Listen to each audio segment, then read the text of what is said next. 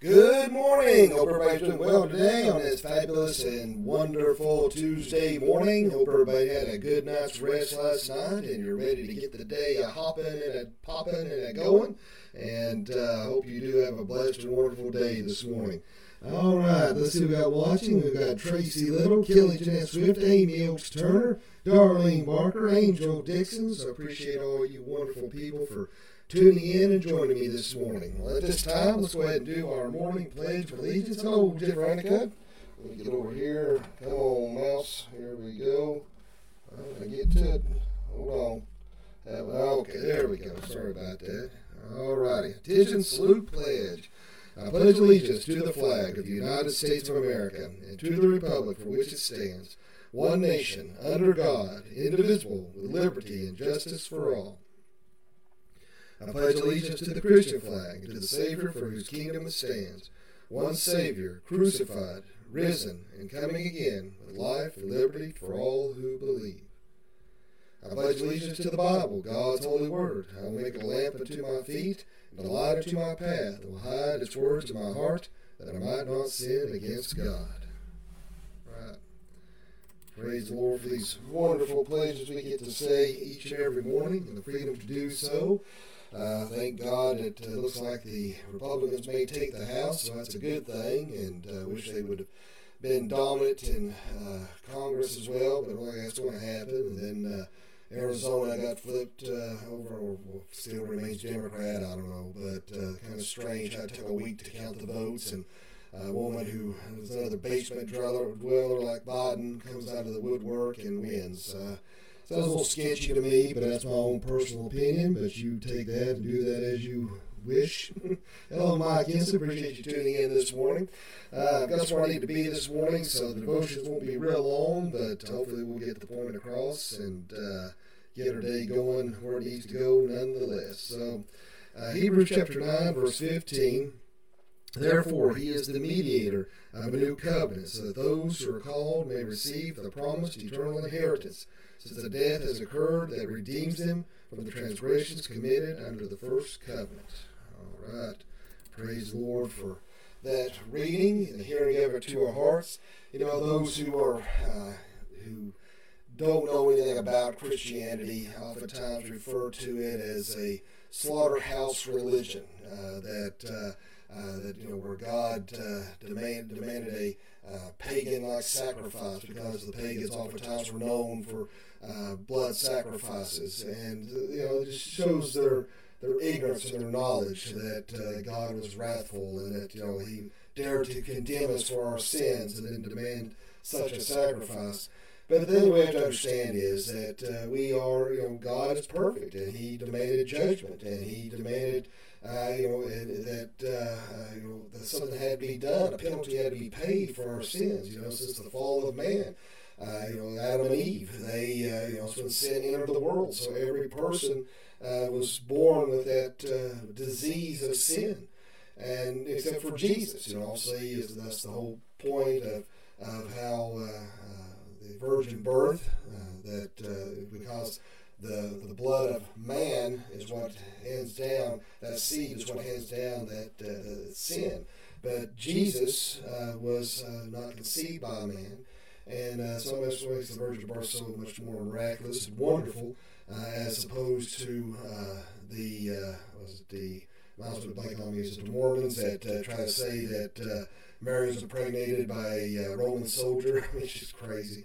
But, nonetheless, Jesus Christ was fully God, He was fully man, but He was without sin. And that's what made His sacrifice worthy to cover our sins.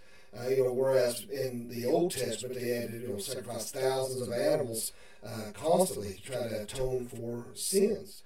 But Jesus Christ came once and for all to atone for us so that we can be forgiven if we choose to follow Him. And because we have that choice between life and death, we can choose life eternal in heaven, or we can choose eternity in hell. That is your choice, where you want to end up for all of eternity. It's not God, you can't sit there and blame God. So, God, don't send anybody to hell. Well, God is giving you the choice. It's on you where you spend your eternity. And that's one thing we have to understand, too, is that the reason why everybody needs forgiveness of sins is because their sins have alienated us from God. That's the main reason why that happened. Hello, Michelle Fox Harris. And, when there's some people out there that their hearts become so hardened to that their conscience no longer bothers them. They become seared, if you will, being given over to a reprobate mind. But that's one thing we have to understand is that if God is holy, and if you have violated His holy standards, you stand legally guilty in His courtroom. So the main issue with guilt is not just guilty feelings, but actual forensic liability. If God condemns you in the day of judgment, your guilt becomes eternal. God's decreed final penalty for sin is eternal separation from Him in the lake of fire. That's the second death, if you will.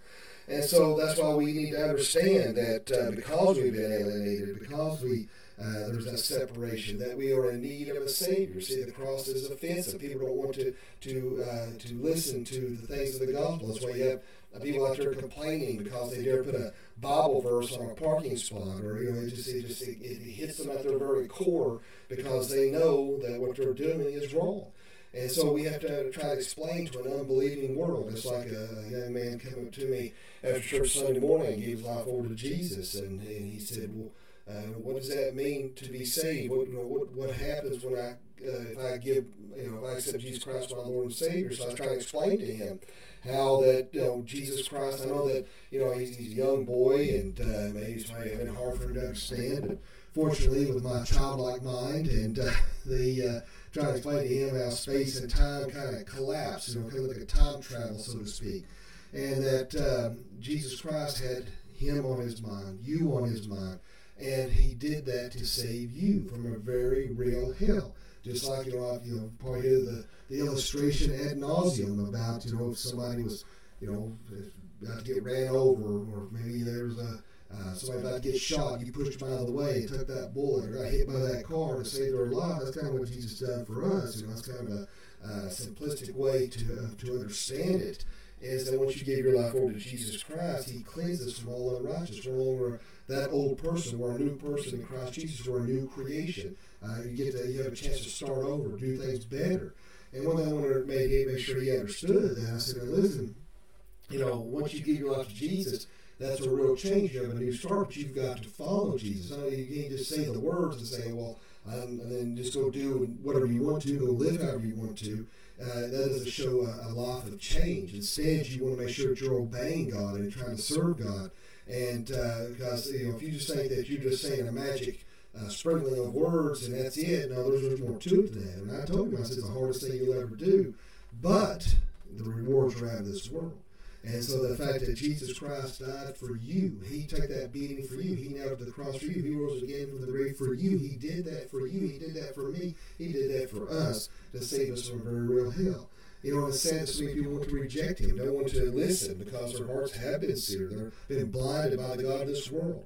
And we see some of the godless comments and posts on Twitter. It's mind-boggling. It really is. But that's one thing that God decreed, that the wages of sin is death. That's one thing we see in Romans 6:23, and in Leviticus 17:11, God explains why the blood must be shed, for the life of the flesh is in the blood, and I have given to you on the altar to make atonement for your souls, for it is the blood by reason of the life that makes atonement. So that's why we see that God's justice demands payment for that penalty, and so that's why Jesus Christ had to do that. And so we have have that rebirth. That's why I said what it means to be a born-again Christian, if you will. And a lot of people, they may say, well, how did those in the Old Testament, how were they saved? Well, they just like we were. As we look back to the cross, they look forward to the cross. And again, that's one of the reasons why they did the blood sacrifices. In fact, I was trying to find the verse here in regards to that. Hold on one second here. Hold on, I'm trying to find the exact verse I'm looking for. It's in Isaiah. Give me 1 second here. I apologize.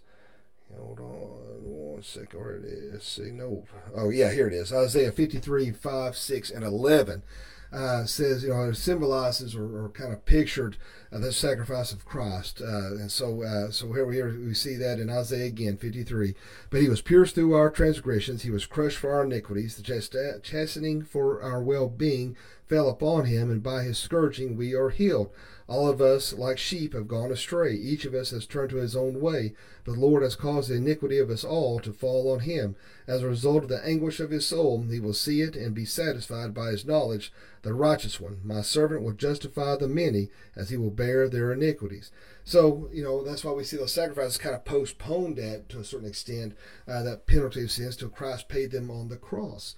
And so that's why we can understand that those in the Old Testament were saved. And it blows my mind that there's actually pastors out there said that they weren't. And the reason why I say that is I actually saw somebody write this, and they asked their pastor, they saved? And they said no. That blew my mind. I don't get that. But then again, you got a lot of these Jake leg preachers out there don't have a clue on what they're saying or doing. And but again, that forgiveness comes through the blood of Christ. But one thing we can see that Martin Luther, is one who nailed the 99 Thesis. He had a hard time understanding grace. He felt like he had to, and I think a lot of us feel like we have to do something to, it's hard to understand and comprehend that Christ just forgives us, that we don't have to do something, that we have to atone for that somehow. We should have to make up for that wrongdoing. And it's easy to feel that way because we live in a world of cause and effect. Growing up, if you've done something wrong, then more likely you can get your butt busted. That's the difference between kids then and kids today, where mommy and daddy just say, now we don't do that. You just be good. And they look at you like, whatever. And that's why you got a bunch of kids who don't respect authority. But anyway, nonetheless, Martin Luther fully understood what grace was and is. And but one thing we see with I tell this little story here. A legend says that during a serious illness, the devil came into Martin Luther's sick room, looked at him with a triumphant smile, and unrolled a big scroll, which unwound by itself. Luther read from the scroll the long, fearful record of his own sins, one by one. At first, he reeled in despair. But suddenly Luther cried out, one thing you have forgotten, the rest is all true, but one thing you left out, the blood of Jesus Christ, his Son, cleanses us from all sin. As Luther said this, the accuser of the brethren in his long scroll disappeared. Luther also said, sin has but two places where it may be. Either it may be with you, so that it lies upon your neck, or upon Christ, the Lamb of God. If now it lies upon your neck, you are lost. If, however, it lies upon Christ, you are free and will be saved. Take now whichever you prefer. So, even though, our forgiveness of sins, it comes through the blood of Jesus Christ, and it is applied to our heart by faith. And so understand that, sometimes it's easy to beat yourself up. It's hard because we're imperfect. And it's tough, and you continually mess up and screw up. But understand you are forgiven, has been covered by the blood. And Jesus Christ will never give up on you. And so we have to just keep up the fight, keep pushing forward, understand our forgiveness, and make sure we don't neglect the fact that we need to evangelize and witness and tell others about Jesus as well. Our time on this earth is limited, so make sure you use it to the best of your ability. Let us pray.